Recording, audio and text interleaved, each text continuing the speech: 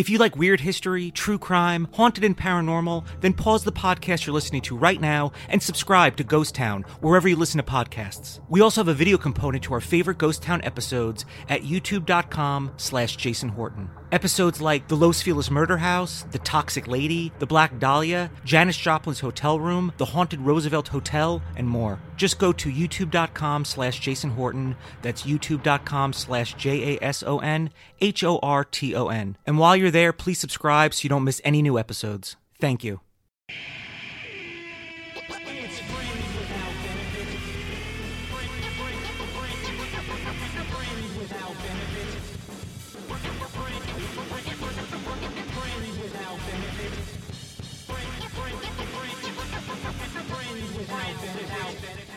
It's the Friends Without Benefits podcast. My name is Jason Horton, and I'm here with someone that I haven't officially met in person until right now, although we've communicated and collaborated together.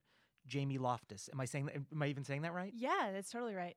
Oh, you nailed it. So far, so good. You nailed it. Great to meet you. Great to meet you. It's weird. Sometimes I forget because I feel like I know you because I've spent so much time with your voice and your face. How annoying is that? For you. How annoying is that? I feel, yeah, I mean, I remembered as we were like making physical, I was like, oh yeah, we haven't met, but I feel like I've spent hours with you because I have.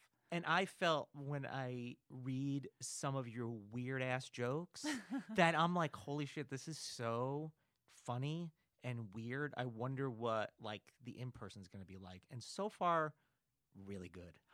Thank you. So we met. So I was looking for an animator, which is something I've been trying to do for a while, and I wanted just to take like I went to my Twitter and I was like, well, what tweets did well? So I was like, how can I take one of those tweets and be short enough and make it animated? And I don't really understand the world, and I saw your stuff, and I wanted something that was like Dr. Katz, which is a little old school, like adults. Yeah, I love Dr. Katz, like Adult Swim, but not. I didn't want it to be too like weird and gross, where there's like just tons of like vomit and aliens or anything like that. Right. Which I know, which is what you want to do, is just like aliens vomiting.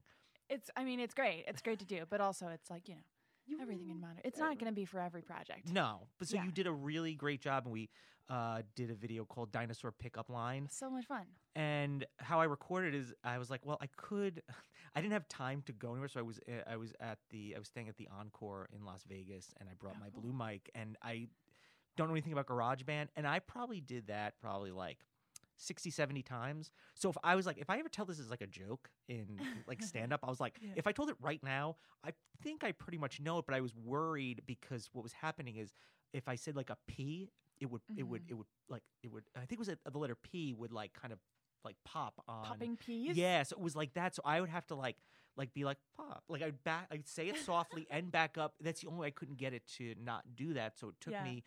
And then I was like thinking about thinking about the animation because I didn't want to take too long of a pause, which I might do in person, but on a video would be kind of weird. Yeah, I mean, I don't even remember, but sometimes I'll cut down pauses depending, or sometimes pauses are great and they give me more time to do a weird visual gag that I want to do. So. And you made me look pretty young, which hey, listen, I appreciate it. Hey, next time make me look 9. Okay, yeah. We'll get progressively younger the more we collaborate until you're just a little baby. Yeah, until I'm just nothing. That's a really easy job for me. Yeah, I'll just be like the inverse. Like I'll just be like imploded in myself. Oh, cool. Okay, yeah. So, and listen, if I don't know if you're like open for business in that sense, but your animation, honestly, you turned it around so quick. I'm not doing any sponsorships, but this is essentially just a sponsorship for your animation and whatever it is you're doing, obviously. But the turnaround was so quick, and I was like, oh, I'm going to look at it, and there's going to be things. I'm going to be like, no. And I was like, this is I can't believe this is like I thought I was looking at somebody else's video. Well, that's so nice. And I liked it so much, I didn't hate myself in it. That's how masked it was of how good it was. My wife even liked it, and she's the most. I've been doing YouTube for a very, very long time. I've been doing videos for other people for a very long time. And if she doesn't like something, she'll tell me. But if she likes something, she's like, "This is like really good." And it wasn't like too. I've been known to do things that were a little more like like nerdy sexual, and this wasn't that either. Yeah. And then you took some liberties. I think was like reading my mind. Like there's one point it was like you do you as yeah. and I was like that is so like that's I didn't write that, but if people are watching it, if they think I did, good for me. I'll take the credit. I'll take the credit. Take it. So let's kind of like that's just how we kind of know each other. But let's go back. Where do you come from? Where do I come from? I come from Boston, Massachusetts. Okay. Yeah. Okay. Yeah. So I'm from there. I grew up like 45 minutes outside of there. You sound like me when I talk about New York. I was like, I grew up like about 45 minutes outside of New York City. Because that's where you know what I mean? So I understand the 45 minutes outside of. Well, you have to say it or otherwise people will start to call you on it and they'll be like, you didn't grow up in Boston. Yeah. And it's like, upstate New York, what is that, Buffalo? And I'm like, no, New York's like a pretty. Buffalo is like 8 hours away. It's so far. I know. Yeah. So I grew up in Brockton, Massachusetts. I've got my Brockton, Massachusetts tote bag with me right now. Did you think I wasn't going to believe you? Just in case. Okay. I like to rep the city wherever I go. The Shoe City, it was called at one time. Now there's no reason to call it the Shoe City. There's no cobblers there anymore? No more. It used to be a big old cobble fest. Disgusting, perverted, big old perverted cobble fest. Ooh, I forgot to offer you this. I forgot to offer you this smart water, and I'm letting everyone know you're not Fiji quality. Listen, yet. That's okay. But right now, you're smart water quality.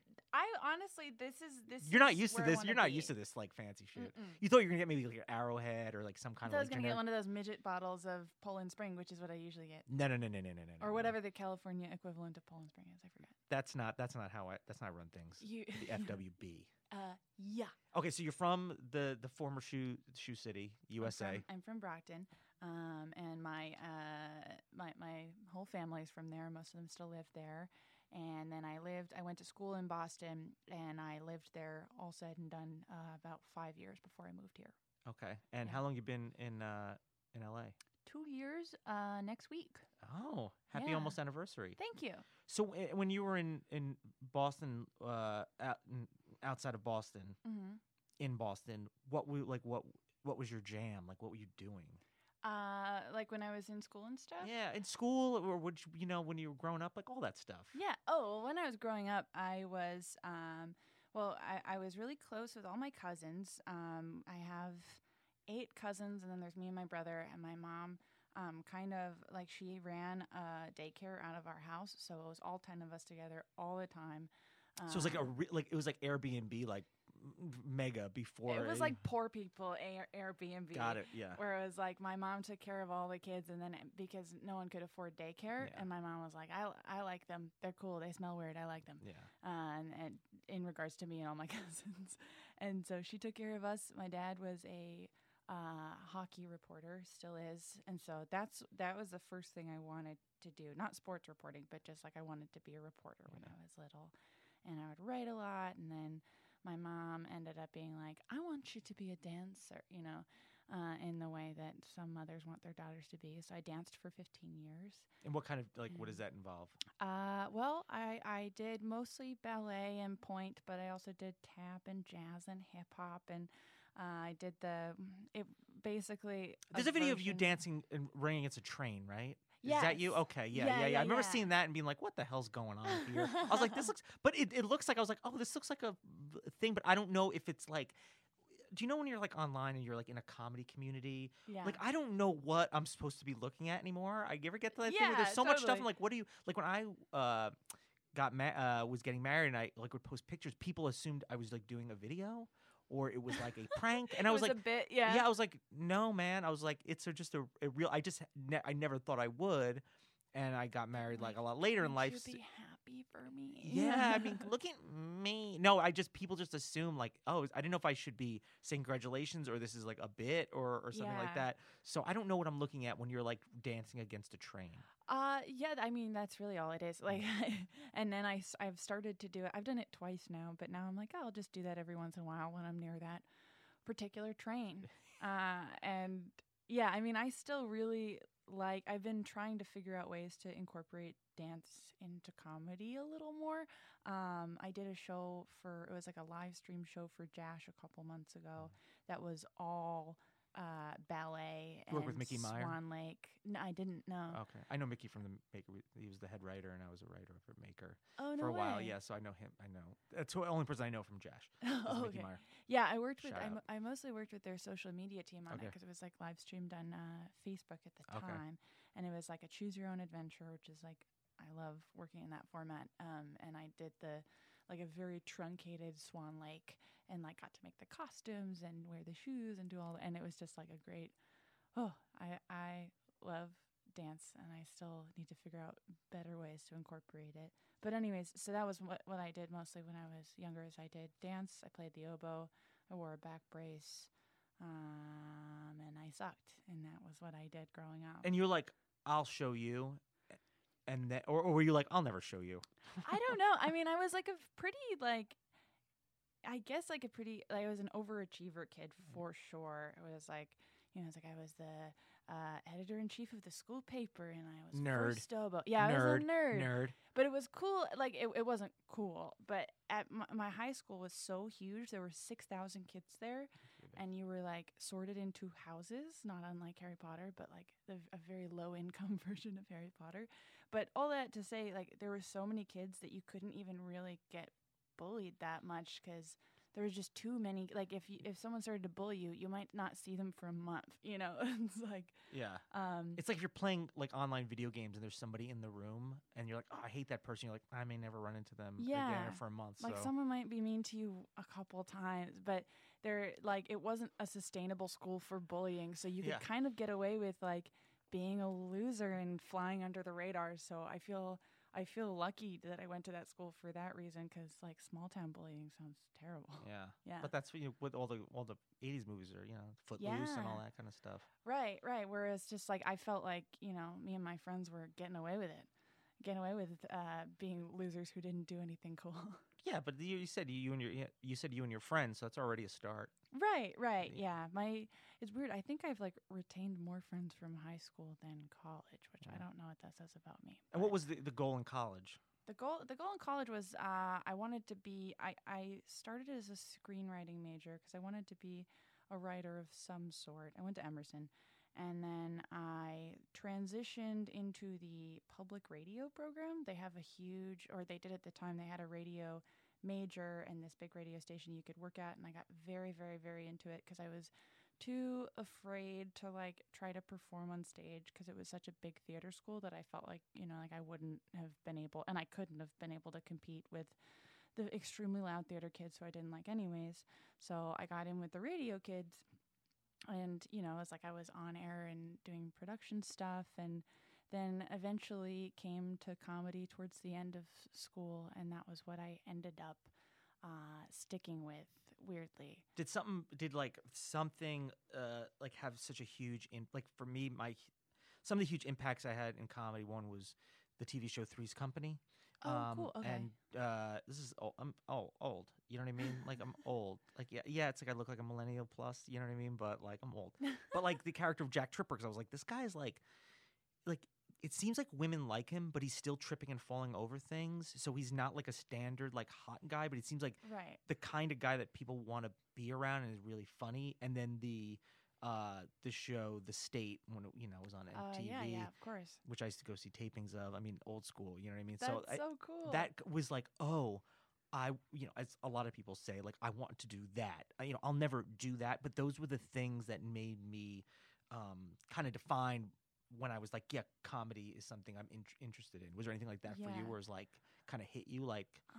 I don't have like a defining. I mean, like I remember like the day where I was like, I want to do stand up forever, and like that was a very weird and exciting day. But in terms of just comedy, I don't know. I mean, my dad brought us up on Pee-wee's Playhouse and Monty Python. That was like, I remember we had the full VHS sets of both of those shows. So weird out of the box stuff. Yeah, obviously pretty early. Outside of the box stuff, yeah. And my dad sort of influenced all that. We listened to a lot of like one of the first concerts I ever went to was the They Might Be Giants concert. Oh, I love They Might Be Giants. Yeah, and I think They Might Be I saw them once, and I was like, this was amazing. And their sound has that kind of disjointed thing of like weird comedy. Right, like it's silly, but it's still good music and pleasing to listen to, and it's like they'll make a weird song, like I'm like, this is weird, like by a bunch of weird dudes, but how are they making it so pleasing, like in a general sense? Right. I mean, and kind of like Devo in that way too. Yeah. And that's because it's like a huge pet peeve of mine in any kind of comedy where like the joke is that the music sucks, or I feel the same way about like when I was trying to work on that dance show. I was like, well, the joke can't be that the dancing is bad. I'm not gonna try to do anything that I know will look shitty because it just feels like I don't know, like a cop out. But anyways, yeah. So and then I loved Space Ghost. That was like my favorite thing, and the Lemony Snicket books. Okay. Which isn't like, I mean, not comedy proper, but it's so funny. And I was like, I mean, I didn't know I had OCD till I was 23, but I look back at the way I like copied all of those Lemony Snicket books word for word and like did notes and fell into like very primitive Google holes about a series of unfortunate events. And it's still like my favorite thing and probably influences everything I do ever. So from all that, there was one day you're like, I would like to do stand-up comedy, please. I think that once I started doing radio in college, and I'd done like some drama club stuff in high school, and I danced, so I knew I could like be on stage. I started to wonder and also comedy is like a big thing at Emerson, and they kind of encourage you to do it. So I started by doing a sketch group, and then I did some open mics at school, and then right before my senior year, I just started to really, really, really get into it.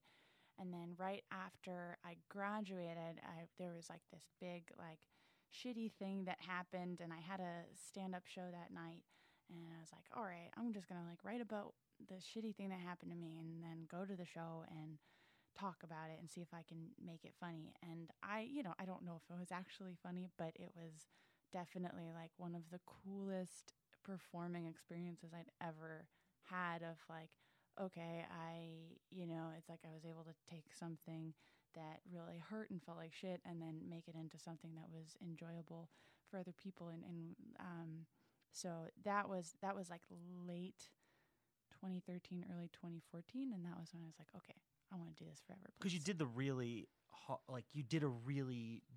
something where people were like, the last thing I want to do is put a microphone in front of my face and voluntarily kind of have like a big old conversation about it, like you know what I mean, where I'm putting it out there. Right, yeah. But you're taking control of that. Now, is it related to, I read because I'm a little bit of a stalker, I read you had an article published, was it in Paste maybe? Possibly, yeah. It was about you having pancake face. Am I? Oh, big face. No, that was a different time. That was that was a different weird thing because yes, let me tell you something. And tribulations. You gotta find this article because that was an Exojane. Exojane. Okay, yeah. It's Exojane, and it talks about you having this. You can't, and no one figured out why. Like your face. It was hard to say. So, yeah. Yeah. It's a gross story. It's still like one of the funniest things to me in the world, where it was right before I was moving to LA. I had like quit. It was a stress-induced something because at that time I was working 2 full-time jobs and sort of like hoping that no one would find out I was working 2 full-time jobs, and was moving here, and it was going through sort of a breakup. It was just, there was too much going on, and like the one half of my face just got huge. Like it just, I just had a really big face, and it was some sort of sinus something. That's as close as I ever got to finding out what it was. But it just grew to the size of like a softball on the left side of my face, and I had like a crazy fever, and they wouldn't let me leave the hospital until it went down, or they were gonna have to like lance it. And it was just so, because I was leaving in literally a week, and my parents came to the hospital. They're like, maybe this is a sign. Like, this is probably, maybe you shouldn't move, because it seems like there's truly. And that's a fair, I mean, people do that a lot with like, oh, maybe this is a sign, like, you know what I mean? Like, but you got a parking was a ticket. Weird sign. Yeah, this is like, it's either a sign that like you shouldn't, or it's the sign that like, yeah, like you get through this, like you gotta go. Right, right. And they didn't end up the happy ending. All Spoiler alert. spoiler Still read alert. it though, because it talks about like you're kind of like it's like flirting with a nurse or something. Like you kind of Yeah, I had a hot nurse. and yeah. it was- So this is like it's like a hot romantic kind of story where your face is gonna it's explode. really yeah, could explode at any it's moment. a moment, but But it was so because I was in the hospital, they wouldn't let me leave because they didn't know what it was. And so I think on their end, to be safe, they're like, well, if we let her go and then she just dies of a big face, that's on us. So they kept me there. But all I was doing was sucking on lemons. Like that was what ended up killing it. Was they would bring me lemon after lemon for I think I was there for 4 days, and then they would give me sugar packets so that the lemons wouldn't taste as bad. Yeah. And then I would just suck on half a lemon for like a half hour and take a half-hour break, and then they bring in the next lemon, and eventually it brought it down, but it took days and days and days of just how were you when it was time? Like you're about to ship off to LA. Like where Yeah. where was your face at then? my face. I was about, I want to say, like less than a week into remission of my face, and it was a big risk because I was I'm still able to be on my parents' health insurance, or who knows for how much longer in this administration. But like at the time, Obama was still president, but their specific insurance sucked and didn't transfer out of Massachusetts. So I was like 5 days after this weird thing where I had, really used my health insurance to the fullest extent.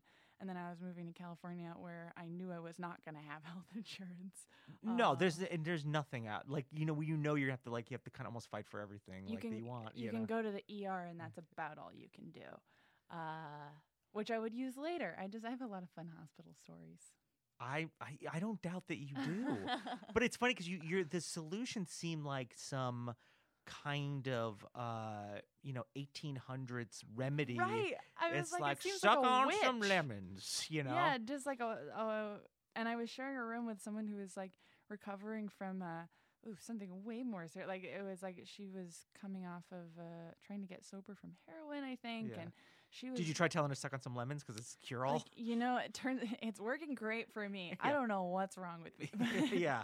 But that was, and that was kind of like a fun, not fun, but a nice way to spend a couple of days in Boston because I had to stop and not, be like living this weird double life I was trying to live. And then my friends came to visit me and they brought lemons and we chatted and it was nice. And they were like, what are you doing? I was like, I don't know. So That's fine. you make it to LA, Make it to LA, yeah. and what do you do when you get here? Like, Oh, it was so I've talked about this. I don't even know if well, anyways. So I was in this horrible relationship when I was moving out here with someone who I used to perform with, and he was one of the motivating factors of like, hey, you should come out here and da-da-da. he was already out here? He was already out Okay. here, which he isn't anymore because that's, how that goes. But he was supposed to pick me up at the airport and just never showed up, and I never saw him again. So I got here. Sounds like an episode of Catfish or something like we. You know what I mean? I know, it was with these like- things where like there's just people just never show If up. I didn't know any better, it was like he never existed, but Yeah. he for sure did. But anyways, so that was like my introduction here is just like someone no-showing to pick me up. And I knew like 2 or 3 other people here. I knew some people from college. Did you have a but- place to live? Yes. Okay. Yeah, I did. I lived in Inglewood when I first moved here. Okay. So I went to my apartment in Inglewood and I didn't really realize what I was So you were kind of near the doing. airport. I was, yeah. I was So like, that's a it's plus. not far. Yeah. So yeah, I came here with that, and I didn't have a job. I didn't have a car, and then I just sort of started doing shows where I could do shows. I worked at a bookstore, and I got a job at Playboy magazine. I was there for a year. What'd you do there? I've worked with them like on video stuff, but I mean never. Yeah, there. I enjoyed working there. I was like absurdly underpaid. I'm pretty sure it was illegal what they were doing, but I worked in their research department for their magazine, so like the most unsexy job you can have. Yeah. But it was cool because I got to do like a bunch of, they're kind of, print is dead, Mhm. so they need a lot of people to do a lot of different things. So I learned a lot, and I got to do illustration work for them and some animation, and it ended up like being a good experience. And they also have an open bar at their office all day, so that was cool. You know what? I think I remember that room that they have the bar in. It's like, so nice, and it's Yeah. like, but isn't this a failing business? Like, why are? But also never take it away. I think that Yeah. that's one of those things where it's like they'll always probably spend money to have the appearance of like, we're doing great. yeah, we're Playboy. We're doing great. Yeah. Free Blue Moon for everybody. Yeah. We're doing great. Which was, I mean, I took advantage of that Yeah. for the whole year I was Good. there. Yeah. As you should. Right. That's a benefit. Yeah, yeah. So I mean, and then just tried to figure out the stand-up scene here. I did characters. I did sketch for a little bit. I took some UCB classes. I, just Made the threw- rounds. Threw shit at the wall, see what stuck. Yeah.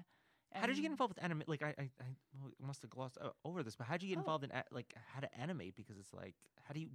There's a point where you don't know how to do it, and then there's a point where you eventually do. So like, how does that happen? Yeah. Well, I'm not like formally trained or anything, but I'd done it a little bit in Boston. I started by just like making flyers for stuff because I worked when I was working 2 full-time jobs in Boston. I was at the Boston Globe doing reportery stuff because I wanted to make my dad proud, and then I was also working full-time helping to manage an improv theater. And I was teaching sketch there, and I was on improv teams and doing the whole bit. So they were great. It's this theater called Improv Boston, and they sort of let me experiment with whatever. So I started experimenting with like visuals during sketch shows, and then showing short like animatics, and was trying to figure it out. But then when I moved here, and I realized pretty quickly that I didn't have a sketch partner anymore, that was when I really like leaned into learning how can I animate efficiently and have it look good, and or the way I want it to at least. And so I sort of like learned how to animate as a response to not having a person to perform with, and then was like, well, I can do 2 voices and then animate them. And So you became your own partner. Exactly. Or yeah. the animation becomes the other partner. My cartoons are my friends now. And you've animated for I was looking at some Comedy Central stuff. Yeah, I've done stuff for Comedy Central and Funny or Die. I've done Jash stuff. Like it's worked out pretty well. I did a series for this place called Cafe. That's like my favorite thing.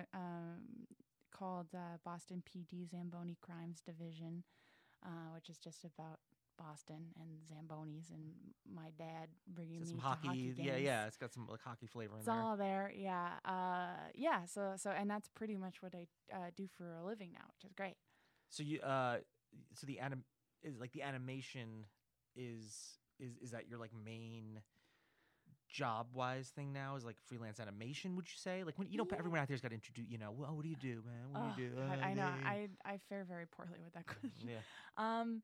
I guess now it's pretty much Yeah. all freelance writing and animation, and then when I tour for stand up a couple times a year, I mean that does not pay for much. It mostly pays for the cost of touring. But So I've talked about this in previous podcasts and to a lot of people. So like sure. can you talk about me for a second here? Yeah, of course. And I'm kind of like leaning on other people's information. So I've done like say improv for like a while, 10 years plus, whatever, sketch comedy, Mm-hmm. a lot of YouTube, but I've never done stand up. Oh, okay. And I've written jokes, and I've done storytelling, like I've done like the Armando show, or it was Right. the Armando or something like that. But I've never done a thing where I was like, I'm prepared with like 5 minutes of things, and maybe it has a little bit of like a beginning, middle, and end in a way. Mm-hmm. And I'm terrified. I'm not terrified to get in front of people. Right. I've done stuff at like the Palladium, like in front of like thousands of people, and I'm just not nervous about that. But I think Mhm. the fact is I've never made anything about myself.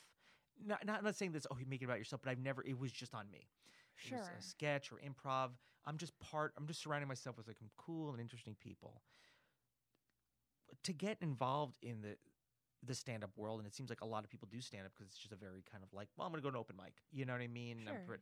So, like, what is a good way to go about it for those out there that Mhm. are considering it? Because you're like doing it and you're touring, and to me you seem very fearless. I try. And you try. Well, that's yeah. the thing. It's like you can't go up there and be like, "Hi, I'm terrified of everything. Let's talk." You have Right. to either you're fearless, and then sometimes putting on the thing of like you're fearless is being fearless, depending on who you are. Sure, yeah. So when like in general or like getting started, like going to those open mics, which sound like a nightmare, Yeah, for sure they are. but they're an equal nightmare for everybody. Yeah.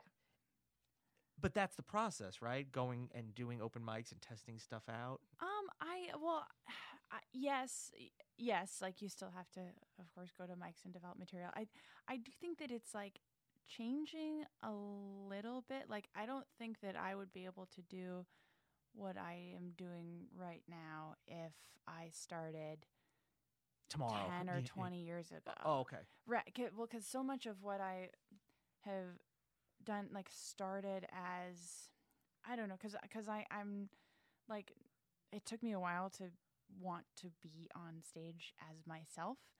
And I gravitate towards comedians who, I mean, like Maria Bamford is like my God. She's the best. And so much of her stand-up is about fear and like how she handles it. And it's fearless what she's doing, but she's talking about fear. And like, that to me is so cool. But I mean, a lot of what I do, or a lot of what turns into stand-up for me, starts as like a piece I've written, or something that maybe started as a more internet-based thing that I adapt for the stage, where I don't know, like not most of the, not most, but like part of the stuff I do doesn't always take shape at open mics. It starts as maybe something else, and then I pull out what I think will work as stand-up and try to adapt it a little bit. So I appreciate sort of the opportunity to like be able to develop stuff in different ways and not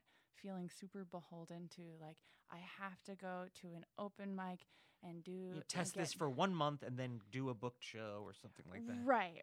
Where it's like I still do that, but there's other options, and stand-up became a way more enjoyable. I mean, it's a great thing for control freaks to do, and I like animation and stand-up for me are two things that it's like I'm a control freak, and those are two things that I can really control, and like the way it happens and the outcome is totally on me. And whereas like I think when I was doing improv, especially, first of all, I was very bad, and second of all, like just the idea that I don't know, like I could be doing something and if it fails, it was everyone's fault. It doesn't matter how good someone is if it doesn't go well, or you know what I mean? It's like Right. everyone either wins or everyone loses, I guess. Yeah. For lack of a better word. Yeah, and I like it in theory, but I don't know, like it just it was confusing and frustrating for me a lot when I was doing more improv than I do now, which is nothing. So I don't know. I mean, I think that there's like becoming. I'm not saying this very gracefully, but just outside of open mics, I think there's other ways to develop material for stand-ups that there didn't used to be, and I think that that's great. Yeah, I mean when I did that animation, that was started with a tweet, and I was like, this would be cool animated, and I was like, I've never really told it as a joke, but I mean, in theory, that could be a joke in somebody's stand-up thing. You know what I mean? Yeah, I mean, and Twitter's just like a beta test for all stand-ups of like, oh well, does this mean anything to anyone? And then maybe you try it at an open mic later that day or whatever. Yeah. When you tour, though, like when do you go from like I'm just doing this locally or to wherever I can do it, wherever I'm visiting, to like I'm actively going to do this in different cities? Well, part of that is for me was sort of meeting comedians that it made sense for me to open for, because I still open a lot. Yeah. And so once I had opened for like a few people in Boston, because it's such a college heavy town that like once you sort of get into the Boston stand-up scene, getting college gigs is like there's a lot of them, which is great. So I'd had that experience a couple of times, and so it was sort of when I moved out here, there were a few comedians who were like, oh, you would make sense as an opener for me. and that was how I got to see a few different cities. And then, if provided that I did well as an opener, some cities started to bring me back as a headliner, and it sort of just happened organically that way. So you gotta get to these places though. Right. Right. And how does that? Are you driving across the country? Or you're just taking. How does that work? I'm ignorant. Well, I mean, I guess it happens any way it happens. You know what I mean? It depends. Yeah. Like there is a time where last year I opened for Maria Bamford at a few dates on the East Coast, and I mean, like we both flew across the country. Right. So I mean, that just because that made the most sense. But there's been other times where, like I did a stint last year of opening in the Midwest, and we flew to Chicago and then drove around the Midwest for a couple of days. That's what I'm about to do the week after this. Is like we're going to fly out to Chicago, and then I'm headlining a few dates, and my opener and I will be driving around, and then I'm switching, and I become the opener for a different group, and then I'm driving around with them. Okay. So are you ever worried about, like, not too worried, but how, I feel like if you're performing in LA, right? I mean, you're going to perform what you're going to perform, but I think you somewhat know what you're getting yourself into. But sure, yeah. maybe, in, I don't know, Duluth, maybe, do you ever change your material, or is it just like you're getting my whatever amount you're doing, 10 minutes, 20 minutes, 30 minutes, or? No, I mean, I think, I don't know. I'm not the type of stand-up that's like, if you hate it, I don't care. Like, I do care, and I want people to enjoy. You want people to have a good time. Yeah, I mean, especially like the more like remote, for lack of a better word, the more remote places you go, people go out of their way to see you, and it's like I don't want to yell at you or shit on them. You know what I mean? For spending their money and want to have a good time. Yeah, that seems a little bit dice for me. Yeah. I don't want to. Yeah, I don't travel so I can yell at strangers, and I hope strangers don't come out to be yelled at. So, for certain areas, maybe I will remove a joke that I don't think will work as well. But for the most part, I mean, I think I've lucked out in finding bookers who, like, my act is like weird, and people don't ask me to go somewhere if that's not what they want. I mean, would you be in, like, is there like an alternative comedy kind of vibe anywhere, or is that not? Yeah. I mean, I've been, and I'm still like learning. I'm going to a lot of cities for the first time in the next couple of months, but like a city that I never would have expected would have like a thriving alt scene is Fort Wayne, Indiana. Where I'm going next week for the third time in like a year. Like, they're awesome. And there is a crowd of like, Dem voting, alt comedy fans in Fort Wayne. And that don't mind getting a little weird. They don't. Yeah, they're doing a whole festival out there. And it's like, I'm super excited. The first time I went to Fort Wayne, I was fucking terrified because I was like, oh my gosh, they're going to hate it. They're going to da-da-da. And the first time I went to like Lansing, Michigan, but when I did I headlined in Lansing last winter, and it was like a punk club full of queer teenagers, and I was just like, oh my god, like, you guys are here? What are you guys doing here? But like, don't go. But what? Yeah. Like, I don't know. There are, for the most part, I think I've lucked out in that people usually seem to know what they're getting into.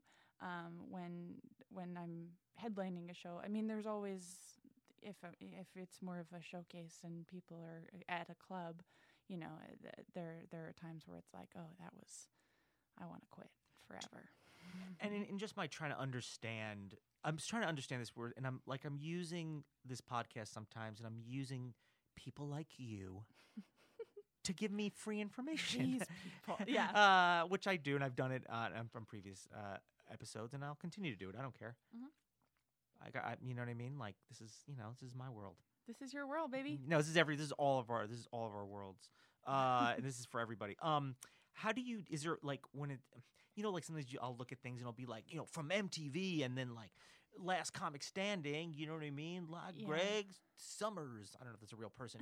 Do you have to have any cachet? Like, yeah. the girl from Big Face You know what I mean? Like I started like I say that, but is there any kind of do you need to have that cachet, or it's just like you with the picture of you with the microphone?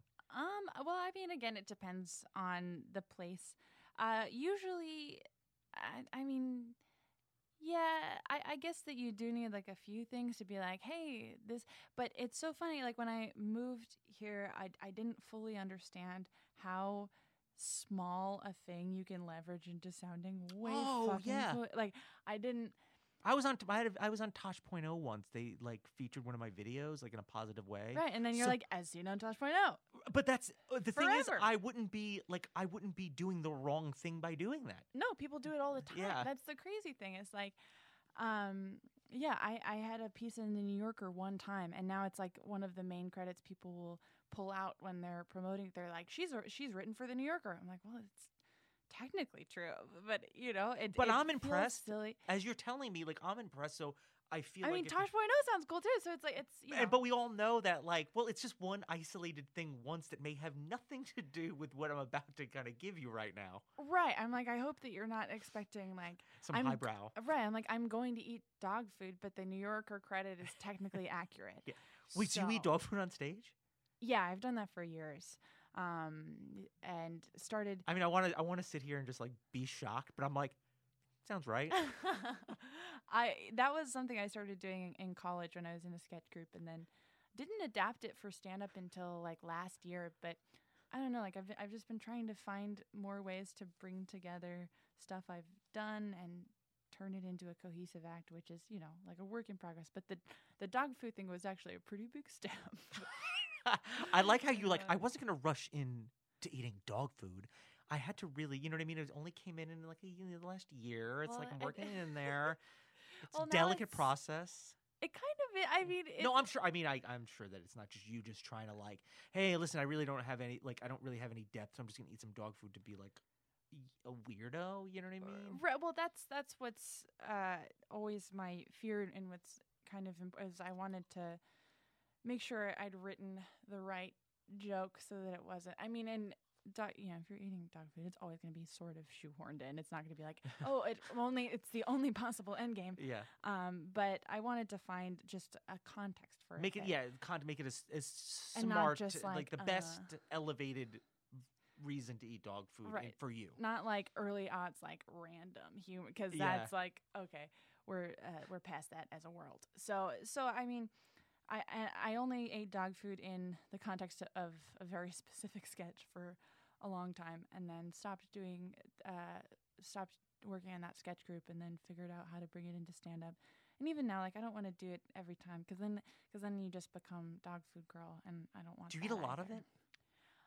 I have. I don't really now. I eat. I mean, I eat enough of it so that the joke works, and sometimes it's. Is it at least kinda- organic with no GMOs or like? Oh no, it's Alpo. It's Oh, so it's just straight up Alpo chemicals, gravy cravers. like. Okay. So it's mostly. Liz, I would advocate for Alpo gravy cravers if should the apocalypse arrive. Gravy cravers, it's basically stew. Like you're. Well, everyone will be fine. humans test dog food for like that's Yeah. a job to like. It's edible. Dogs aren't testing and going. You know what? I like this gravy train. I don't like this other one. It's humans testing. Like I think I should freelance as that because I have tried them all. Yeah. And Alpo gravy cravers for me is number one. But yeah, I mean, I forget where I was going with that. Yeah, wait, what were we talking about? No, I just the topic was like eating. The topic was just eat. I think it was just talking about like what people might when you're going out, what people might expect. Oh, and, right. Yeah. So, I mean, it's, like the way that credits work. I mean, that was confusing to me when I first moved here, where it was like, one of my favorite things about living here and what was like cool when I first moved here was like starting to do stand up here, was like how many backyard shows there are here. And because it's nice out all the time and people have yards. So you can just turn it. Anything could be like turn it to DIY like. Right. And that's, there aren't yards or good weather in Boston. So it was like a new concept to me. And I remember like one of the first backyard shows I ever did shortly after I moved here, there were 2 people with Conan credits on it. And I was just like, why are they doing stand up in a backyard? And until, now I realize I'm like, oh, that is just what it is. You're never done. You can have all the credits in the fucking world and still do a backyard show, and that's a good thing. And but I mean, just speaking to the way that credits are weird and make you sound too elevated, cool to, yeah. make you sound too cool to do a backyard show when it's like, no, we're all gonna do backyard shows until we die or quit. I mean, I would like to be ending. cool enough to do a backyard show. Like for me, like Backyard shows rule. yeah, They're I'm so looking much to be fun. like, backyard worthy, but I'm still at a point where I'm like trying to figure out how to, you know what I mean? Like the steps I need to, either I know what the steps I need to take and I know enough people I mean, I've been here for a long enough time where I know tons of people that do it, but it's just something about it. But what would be But like do you have a backyard? Because if so, you can just start a show. I have a mansion. Oh, okay. Well, that gets Yeah, complicated. kind of all my servants are there, and like You don't the wanna make it gardeners. all. I mean, but free entertainment for them. Yeah, and I don't want to give them anything. Like I'm just very selfish. I want them to just constantly be in the state of suffering. The first show that I ran here was a backyard show in Echo Park, and it was fun. Ah, I that's mean, right. it was That's what so side I live much on. Fun. Oh, really? I'm in Atwater. Oh, okay, cool. Yeah. I used to run. I wish you still did. I would have it in right now. You would. Well, I hope I would have. We moved it. We do it at the PAC now. Oh, okay. That's a good. Which is the best. Oh, yeah. it's like one of my favorite. Yeah. Maybe my favorite theater in town. It's great. Yeah. Anyways, backyard shows rule. Were you just at Comic-Con? I was there yesterday. Yeah. You were there yesterday. Okay, I saw that and I got a little nervous. Mhm. I was like, you're supposed to be here today, and I Yeah. got nervous that Yeah. but I was like, I don't know. I was like, no, she knows. She's always on tour. I I feel got like you're back- constantly always moving around on tour. I like to be in different places at different times. I like buses a lot, which is something. Did you take a bus to San Diego? Yeah, there and back yesterday. I get that Greyhounds are dangerous objectively, but I feel nothing by being on one. I like really enjoy it. And I mean, for some of my solo dates in 2 weeks, I'm like, I want to take the bus. I like bus naps. I like bus thoughts. Yeah. I like making cartoons on the bus. Usually, Well, you can there's- kind of have your mind be free of like driving and. It's great. Yeah, I love it, and it's super cheap. But anyways, yeah, I was at Comic-Con yesterday. And you were promoting a book? I was, yeah. Tell us about Sold that. in this very establishment. It's a zine I published through Devastator Press, which is this amazing small comedy press in LA, called Poisonous People, Paper Dolls. And it's just a series of mostly real people that I've met, very specific, like whatever, intern who's gaslighting you or Yeah. stuff like that. That was released, I think, in May, and this is the second year I've been at Comic-Con with them, and I did a panel with them last year, did one with them yesterday. It's so much fun. And the kind of you're just trying to bring attention. I mean, probably to a bunch of things, but you're trying to bring attention to your zine. Yeah, but I mean, it's even like, I know that my zine, it's like not the sort of thing that's going to move heavily at Comic-Con because. But it brings awareness. Right, and I'm there, and I can be like, "Hey, look at this thing." But I mean, I go because I enjoy it. I'm writing about it for Paste, so it's sort of like a double up that way.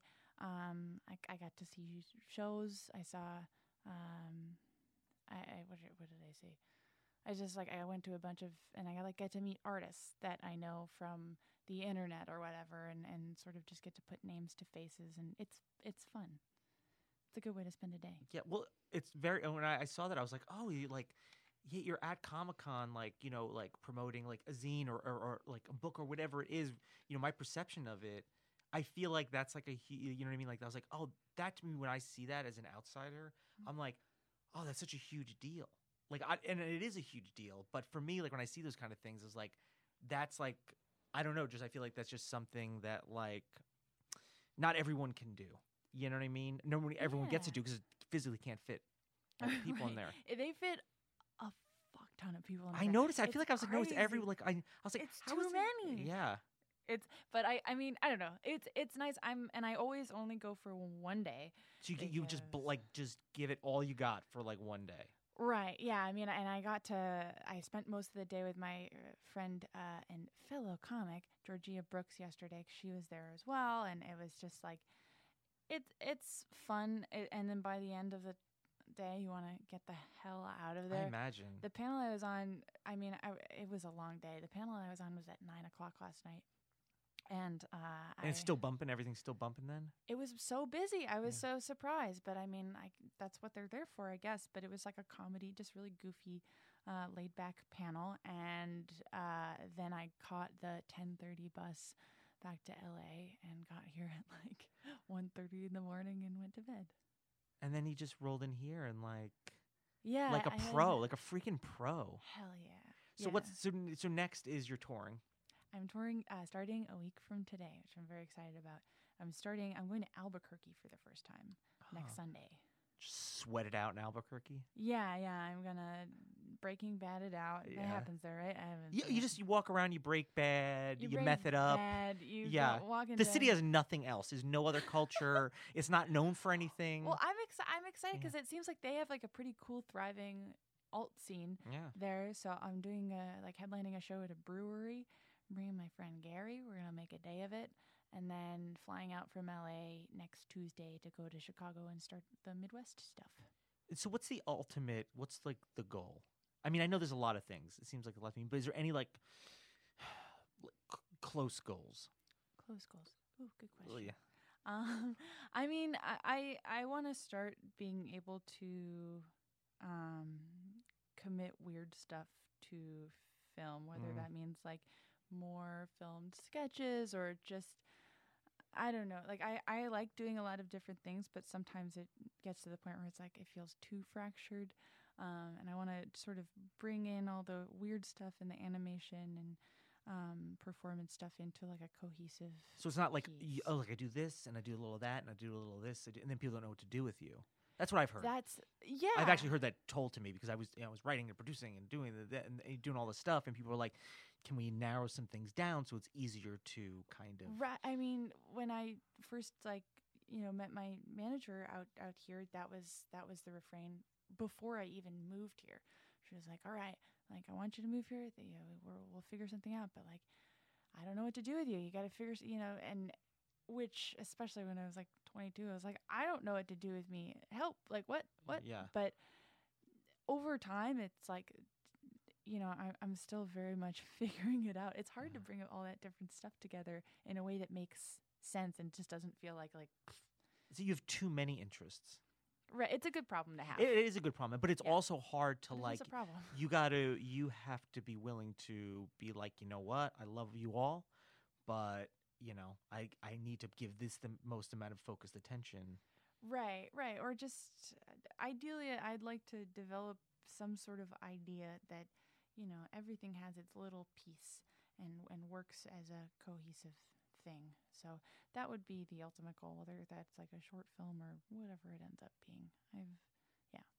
Well, I don't see how, with all the stuff you're doing, I don't see how you could avoid getting that. And I'm not saying that just to be like whatever. It just sounds like I just don't see how you could avoid whether somebody offers you something you don't want to do it. That's up to you. But I can't imagine that the opportunities won't come. I mean, I hope so. This podcast is just broadcast to dozens, a boon, trillions, and tens of people. Looking forward to the bump. Yeah, it's wait. Huge. You get that huge Midwest bump. Hell yeah, dude! I'm so stoked. That's the next 2 weeks, dude. The Midwest bump. That's all I can offer is that Midwest bump. So where can we find you online? Where do you want people to go? On Twitter at Hamburger Phone. Of course. Yeah.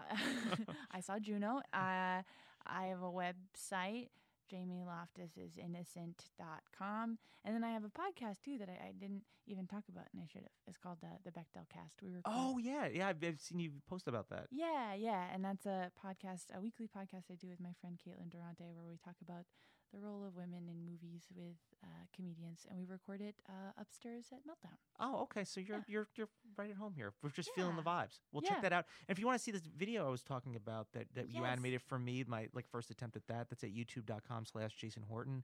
You can check me out at Twitter, Jason_Horton, and subscribe to this podcast. Leave it a rating or comment, and for the same. But do it. Yeah, and same for the Bechdel test. Did I say that right? Bechdel Cast. Bechdel Cast. But we use the test. Yes. Okay. The Bechdel test. See, I knew that. Yeah. And the Bechdel Cast. So check that out. So this is fun. Party. Friends without benefits.